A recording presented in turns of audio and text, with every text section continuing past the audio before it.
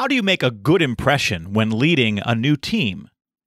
What if you're younger than those you supervise? How do you earn credibility? And what time of day do you do your best work? It may not be when you think. That's all ahead now on Boss Better Now.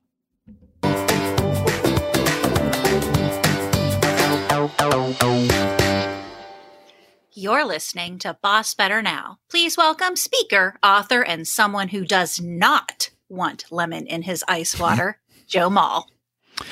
Greetings and salutations, boss heroes, and welcome back to the show. And yes, let me tell you, I don't understand. I don't understand when the world suddenly decided that by default, lemon should come in the water when you order it at the restaurant. I do not know when this happened, but it disturbs me because I, for one, do not like lemon in my water. And it feels like if we were adding a piece of fruit to water without asking people, that is a violation. I think it's something that should not have happened. I don't want to have to go to the restaurant and say, ice water, no lemon, please, right? I don't have to go to the restaurant and say, ice water, no kiwi.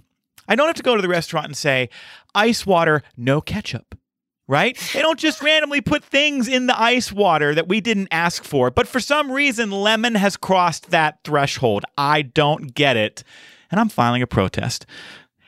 Wow. Wow. Could you tell us more about how you feel, Joe? Because I really don't think I have clarity around that. But I do know where you should direct your complaint to. Oh, you have answers. Complaint department in the health and wellness factory, the machinery of the gurus, probably like around Goop or, I don't want to slander anyone. Anywho, these gurus over here have said at some point in the history of what will make you better as a human being from the inside out, it will be lemon water, and thus lemon in the water. I'm sure that there's like a lemon lobbying firm somewhere that has partnered with people who like lemon in their water to make that the default. And I might just start by a letter writing campaign to Applebee's and just be like, listen, revolution starts with one person standing up. And will you join my revolution, Applebee's? Feeling good in the neighborhood with no lemon in my ice water. It's the Applebee's for me. Oh my goodness. Whew. Well, we're starting strong today, folks. And if you're like me and you're anti-lemon in your water, then, hey, we'll band together and we'll be the new resistance. But we start today with an email from one of our listeners, an email from a gentleman named Jeff. And Jeff sent in two questions that I actually think are related. So let me read you what Jeff asked, because I actually get into conversations about this a lot, and I think this could be particularly helpful for our listeners. Jeff writes in and says, I have two questions. How do you make a good first impression when leading a team? I know I have to continually put in the work, but any suggestions for a good start are appreciated. Also, any advice for a younger boss with an older team? You've spoken about confidence in the workplace and knowing when to be a collaborator versus an authority figure, but I was hoping you had some opinions on this specific topic. He goes on to thank us for the show. But there's a through line between these two questions, isn't there, Alyssa? The first question being, how do I make a good first impression when leading a team? And the second question being, any advice for a younger boss with an older team? And I see that through line in both cases as credibility. How do I earn credibility from a group of people that I have to supervise when they don't know me? Right. And there's a youth factor here, obviously, and a new factor here, obviously. But in both cases, here's someone who's looking for, how do I establish credibility? And so let me toss that to you first. Where do you want to start for Jeff? Well, can I ask you a question? Because I want to make sure that I truly do understand how you define credibility and what does someone do? To show credibility. Yeah. I'll get to that. But how do you define it, if you will, so I can make sure that I'm on the same wavelength? Sure. I think if we want to understand why Jeff wants to make a good first impression with his team. And he wants to overcome the perceptions of inexperience that come with being younger than the people you supervise. It's probably because he wants to have influence. Right? He wants to be trusted. He wants to be seen as credible by the folks on his team so that he can help them be successful and then in turn be successful at his job. So I guess I see it through the lens of he's trying to establish credibility so that he can have influence and help them be successful, which is him being successful. So like what I picked up was like demonstratable, trust. Well, those are the key words that stood out to me. And for me, credibility comes from values, from your values, who you are as a person, and authentically acting, demonstrating, trusting those values. So it is part of this operational system, not just as this siloed thing of you as a leader. It is you as a human being, right? Okay. So when you're trying to establish credibility, you have to go inward before you go outward for me. Okay. So being able to readily articulate your values and being able to, here's an exercise that I actually have used with clients is that say your value is honesty is like really important to you. Okay. That's something that is deeply held personal value for you. Then think about who is the most honest person you know in your life. How do you know? What does that person do or say that demonstrates to you that they are the most honest person that you know? And so when I think about this in the constructs of coaching and in the professional realms, what I say is, okay, in the workplace, can you find something like that? And this is like you're building your best boss. So we're not only bossing better, we're building our best boss. And we're holding that as the lens through which we want to look, right? And that gives us actionable, tangible things that can then take this from the inside, this value, and lend it towards authentically presenting that value in a way that is absolutely going to be credible. Because when you have authenticity to your values, that will absolutely lead to credibility. Period. End of story. Yeah. Being yourself and showing what your authentic self looks like. Absolutely. I think about this question in a couple of different ways. It reminded me of an experience that I had a number of years ago. I've always looked younger than every job I've ever had. I have a baby face. And I've always battled that perception of inexperience and lack of wisdom that comes with having a young face. And I was working in a large healthcare system a number of years ago, and the department chair of a very large, world-renowned specialty group, their department was having a lot of conflict. And they had reached out to our HR VP looking for some help with how to resolve it. And our VP at the time said, I have a guy who is good at this. I'm going to have him come up and meet with you and see what he can come up with. And so we went up together, the VP and we walked into the room, and the VP introduced me to the department chair and said, "This is Joe. He's our head of learning and development." And the first thing out of this faculty member's mouth when he shook my hand was, "Jesus, I've got ties older than you." Right? And, what happens next is an interesting choice, because you can get defensive, you can shrink from the moment, and you can be timid. Neither one of those gets you where you want to go. And so I immediately fired back. I said, "Well, good news, I'm old enough."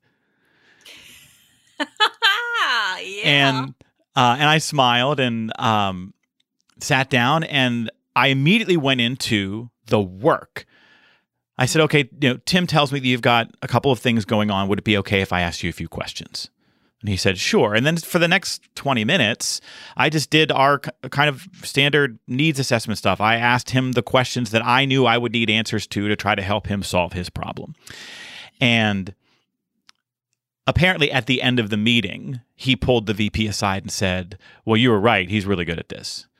And so it's a mantra. It speaks to a mantra that I heard a long time ago. I don't remember where I heard it, but it stayed with me. You gain credibility from the quality of the questions you ask. The quality of the questions you ask demonstrates your values, as you spoke to. It demonstrates your caring, and it demonstrates your competence. I'm a big believer that credibility comes from the combination of those two things, competence and caring. If you need to establish credibility either with a new team or a team that is older than you, you've got to demonstrate pretty quickly that you genuinely care about what they care about, that you care about them as individual people, you care about their challenges, you care about doing right by them by being an advocate for them, caring. But then on the other side of this is you have to be competent, right? You actually have to have a reason for being in that role. If you got promoted because you're the owner's brother's son-in-law and you don't know jack about the work, you're not going to have credibility. Right. So competence, being able to figure out, okay, here's what I'm good at. I can help these people with this, but I need to demonstrate caring as well along the way, shortens the runway to credibility. Wow, that's a beautiful... Well, as a coach, the whole thing of, it starts with the questions. Yes, it does. Like, that just sings to my heart. But it also, for me, the instant you said that, it took me out of that space of proving it. Yes. Because, when we go at it, whatever it is, with this stance of, I have to prove it to them, I have to earn it, I have to, all of that stuff, that puts it way into the realm of what you want and not that realm of caring and compassion and trying to understand and question what it is that they care about so that you can demonstrate your competence. And when you do that, when you ask those kinds of questions, it has to take you out of this proving it space and into this place of curiosity and caring. And that's absolutely going to lead to that credibility. There's a show don't tell aspect to that, right? That you can't go into the room and give everybody your background and your bio and talk about why you're so smart and you know this and you have all that experience. You have to show them that you belong there through the interactions that you have and through the things that you prioritize, which is why, and we've talked about this on the show before, I think one of the biggest mistakes leaders make with a new team is implementing change too quickly. They come in and they say, oh, no, this is going to work better if we do it this way. And they haven't done any of the foundational relationship building and information gathering that comes with interacting with the people who are there and understanding why things happen the way that they do, and then inviting them to partner with you for exploring change, sitting across from the team and saying, hey, I want to better understand why this works this way. Can you help me understand that? And then if you are still thinking about some change, sitting in front of the team and saying, I am considering making changes and here is why, but I don't just want to impose that change from the top down. I want us to craft it together so that we're all rowing in the same direction. When you have those kinds of conversations and approaches with the team, you're doing all of the things that we just talked about. You're putting them at the center of the interactions. You're demonstrating that you care about their ideas and their input and their experience. When you go into these interactions with the belief that every single person on my team knows more about something than I do, just because of the chair that they sit in, or the time that they've been there, or the relationships that they have, or the duties that live with them, then you go into those interactions with the intent purpose of mining them for their expertise to make you more of an expert, which then informs better decision making and leadership. Amen. And can I just say, Jeff, thank you so much for writing in. Like, it warms my heart to no end that people communicate with us and they value our opinions, and holy poop, this is like my dream job, like to be able to serve people at this capacity. So listeners, we'd love to hear from you. This is awesome stuff. Fill up my cup with this kinds of stuff. Fill it up. Yeah, we've got more of these coming. We've had a kind of a little rush into the inbox lately of some different scenarios and situations, and I've got those teed up for some future episodes. And so yes, please, we want to hear from you. We want to hear about your challenges. We want to hear about the problems that you're facing in your leadership role, whether it's people problems or situational problems. And you can email us your questions at bossbetternow@gmail.com, and we may tackle your problem on the show, just like we did Jeff's problem. So thank you, Jeff. Good luck, and circle back to us, my friend. Let us know how it's going. Now that music means that it's time for the camaraderie question of the week. Bosses build camaraderie on teams by making it easier for people to find things in common with each other. That's why here on our show every week we give you a question you can use with your peeps. Peeps? Your peoples? Do people still say peeps? Not the little squishy Easter things, marshmallow things. Not those kind of peeps. Your people. You can use these questions with your people to facilitate connection and build camaraderie. And so our camaraderie question of the week for this week, Alyssa, at what time of day do you do your best work and why? Hands down, instantaneous answer is the morning, like early morning. Okay. Because generally speaking, even like when I was going into the corporate office, like, every day, there are less people. Less people like to be in the office by like 7 a.m. Right. So that is my why, is just less having to be available for the outside input and requests of people, of humans. The second thing, though, is I would add a caveat to that to say it also depends upon the kind of work. So like if I am super focused and I want to get a project done and like want to write or something like that, morning is still the best absolute time. Now, if I want to do something that's like fun and creative and I can have music playing in the background and stuff like that, then probably like early afternoon is my better time. Yes. Good stuff. That's very closely aligns with my answer to this question. Does it? And it depends on the kind of work. And so much of my work is divided between the creative stuff, having to write for our Boss Better email newsletter, to write programming for clients if I'm writing a keynote or a workshop, writing content for our monthly Boss Better Leadership Academy events, writing for our social media channels.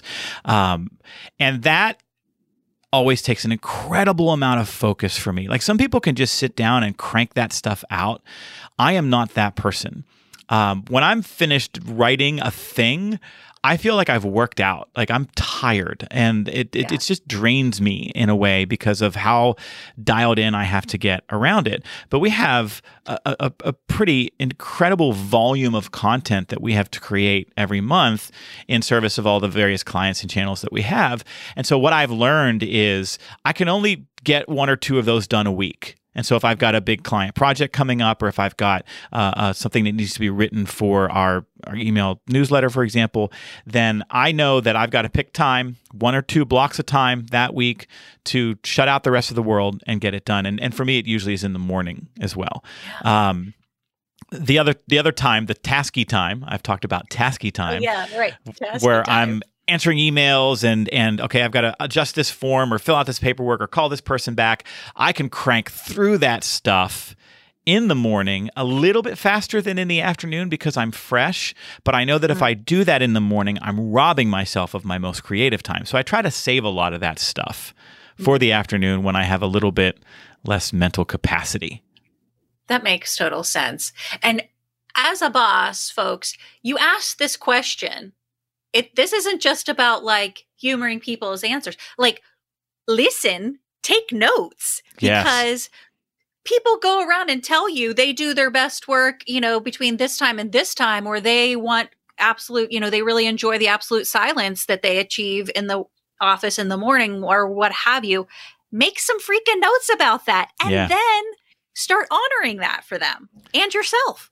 That's part of the flexibility that we talked about a couple of episodes ago. When you can create some flexibility for people around when, where, and how they work, you actually get the best version of them, because then they can prioritize their workflows, their projects, their responses in alignment with how they best operate. And it'll take some time and space for people to figure that out.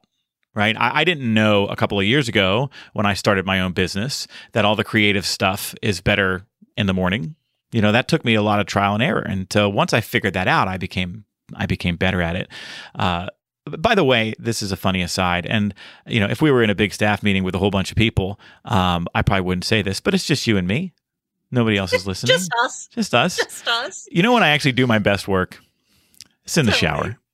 Oh my God, we have talked about this before, but have we? It's been offline. Yes, because I too have wished that they would make like adult waterproof stuff, because I'm telling you, I come up with the best stuff in the shower. And I don't know if it's the heat, the water, all of the things in my brain hole just come pouring out. And by the time I'm done drying and rush to my notepad, yes. It's a fraction we need a desk. We need a desk right next to the shower that's completely waterproof, so that like your naked, dripping wet self can jump out, sit, and blah, blah, like capture it all right there. And it's so funny because Maybe not sit. No. Maybe not. That's right. You know what? I bet you could find that on Amazon. That's on Amazon. Everything's on Amazon. What's funny though is I will get so consumed in like my thinking about something I've got to work on that day, or how do I want to talk about this problem, or maybe because often when I take my shower, I've just finished my coffee and like reading a bunch of news and articles. And so I've sometimes been mentally sparked by an idea I read like in the New York Times or something, and thought, oh, I can make a connection with that in a speech or for a thing that I'm writing. And all of a sudden I have no memory of whether I cleaned anything in the shower. Like, did I wash my hair? Did I condition? Did I body wash? I'm just going to do it twice just in case. Have you had that experience? Oh, absolutely. It's like, the first time you drive home and you're like, oh my God, did I remember to stop at all the red lights? Because you don't remember the journey. Yes. That's how like out of your own brain hole you were. Yeah. Yes. Absolutely. That's us. Fun question. Ask this of your teams. And if you've created a lot of psychological safety, maybe they can tell you how they operate in the shower. Well, hey, friends, if you like what you hear on our show, then make sure you sign up for my Boss Better email newsletter. Twice a month, we share original videos, encouraging messages from me, subscriber-only access to our training and events, breaking news, and more. And we only send those emails out twice a month on average, so we're not blasting your inbox. So to sign up for those, just go over to bossbetternow.com. We'll send you some good stuff that you don't get here on the podcast. And with that, Alyssa, today we're going to wrap up our show with some story time.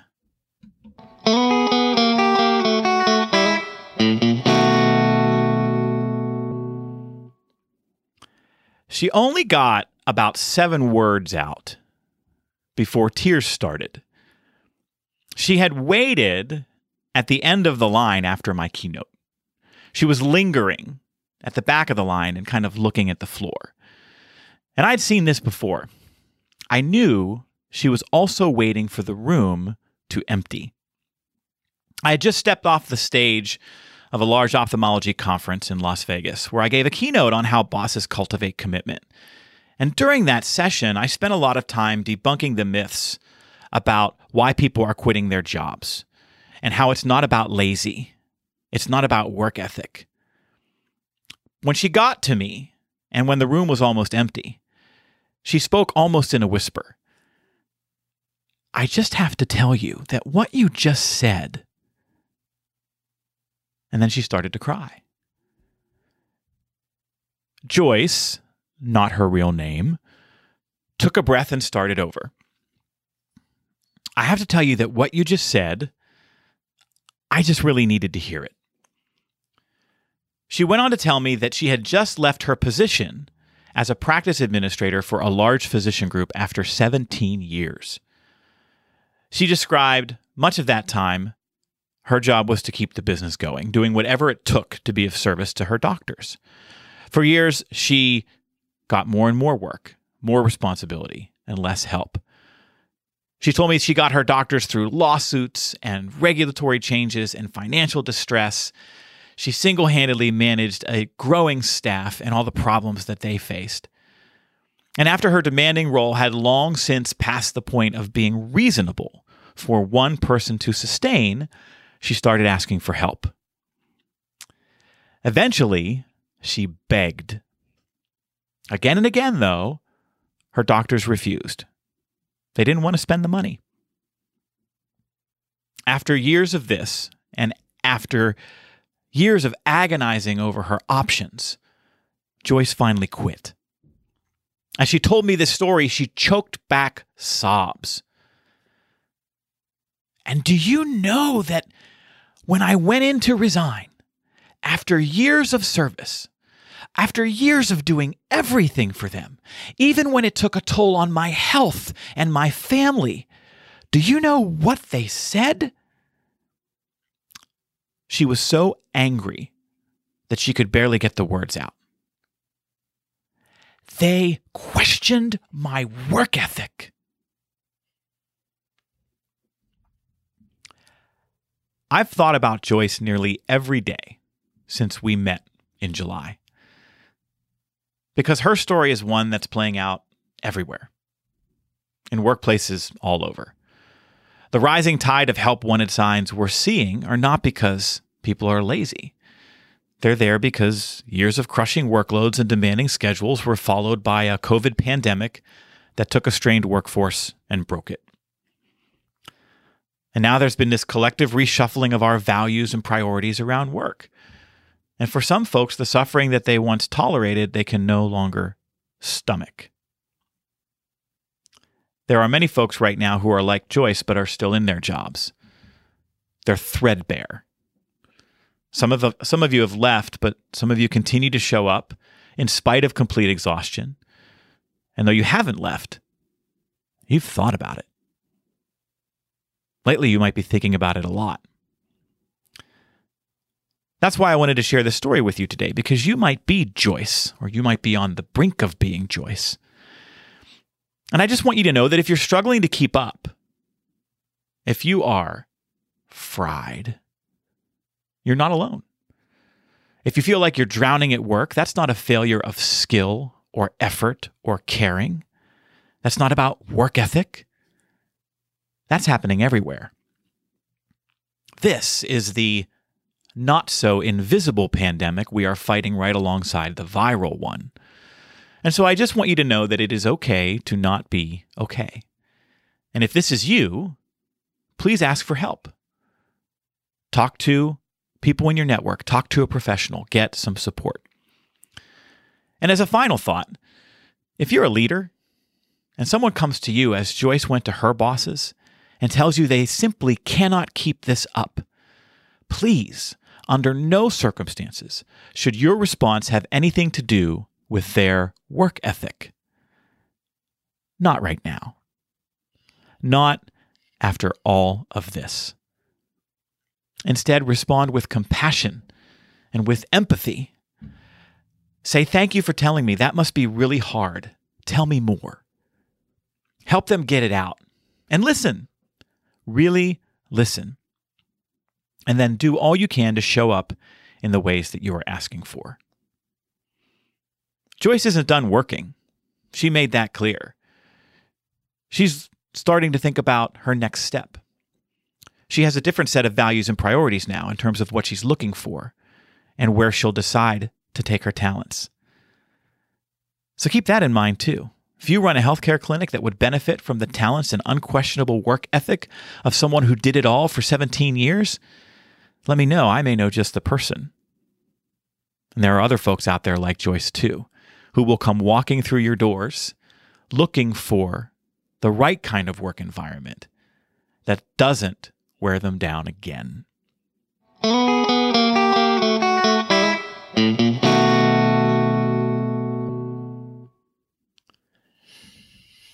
What do you think of Joyce's story, Alyssa? I think there's a little Joyce in all of us. And Yeah.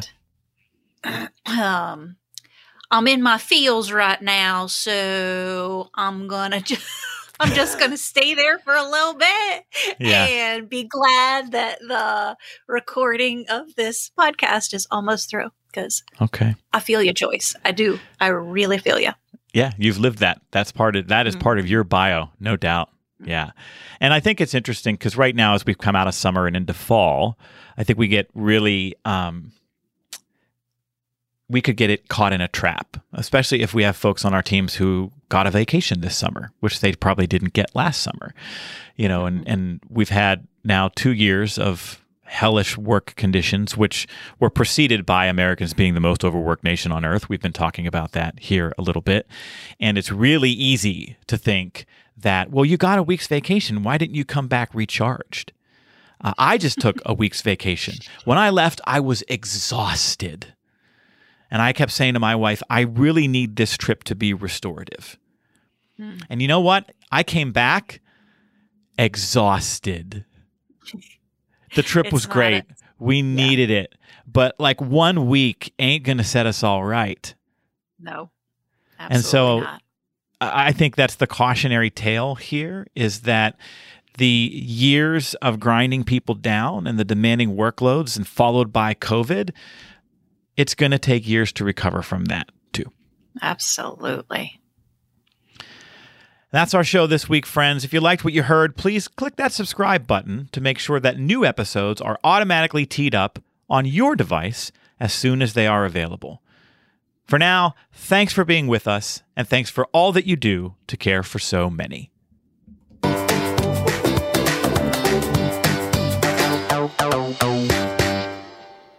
This show is sponsored by Joe Mall and Associates. Remember, commitment comes from better bosses. Visit joemall.com today.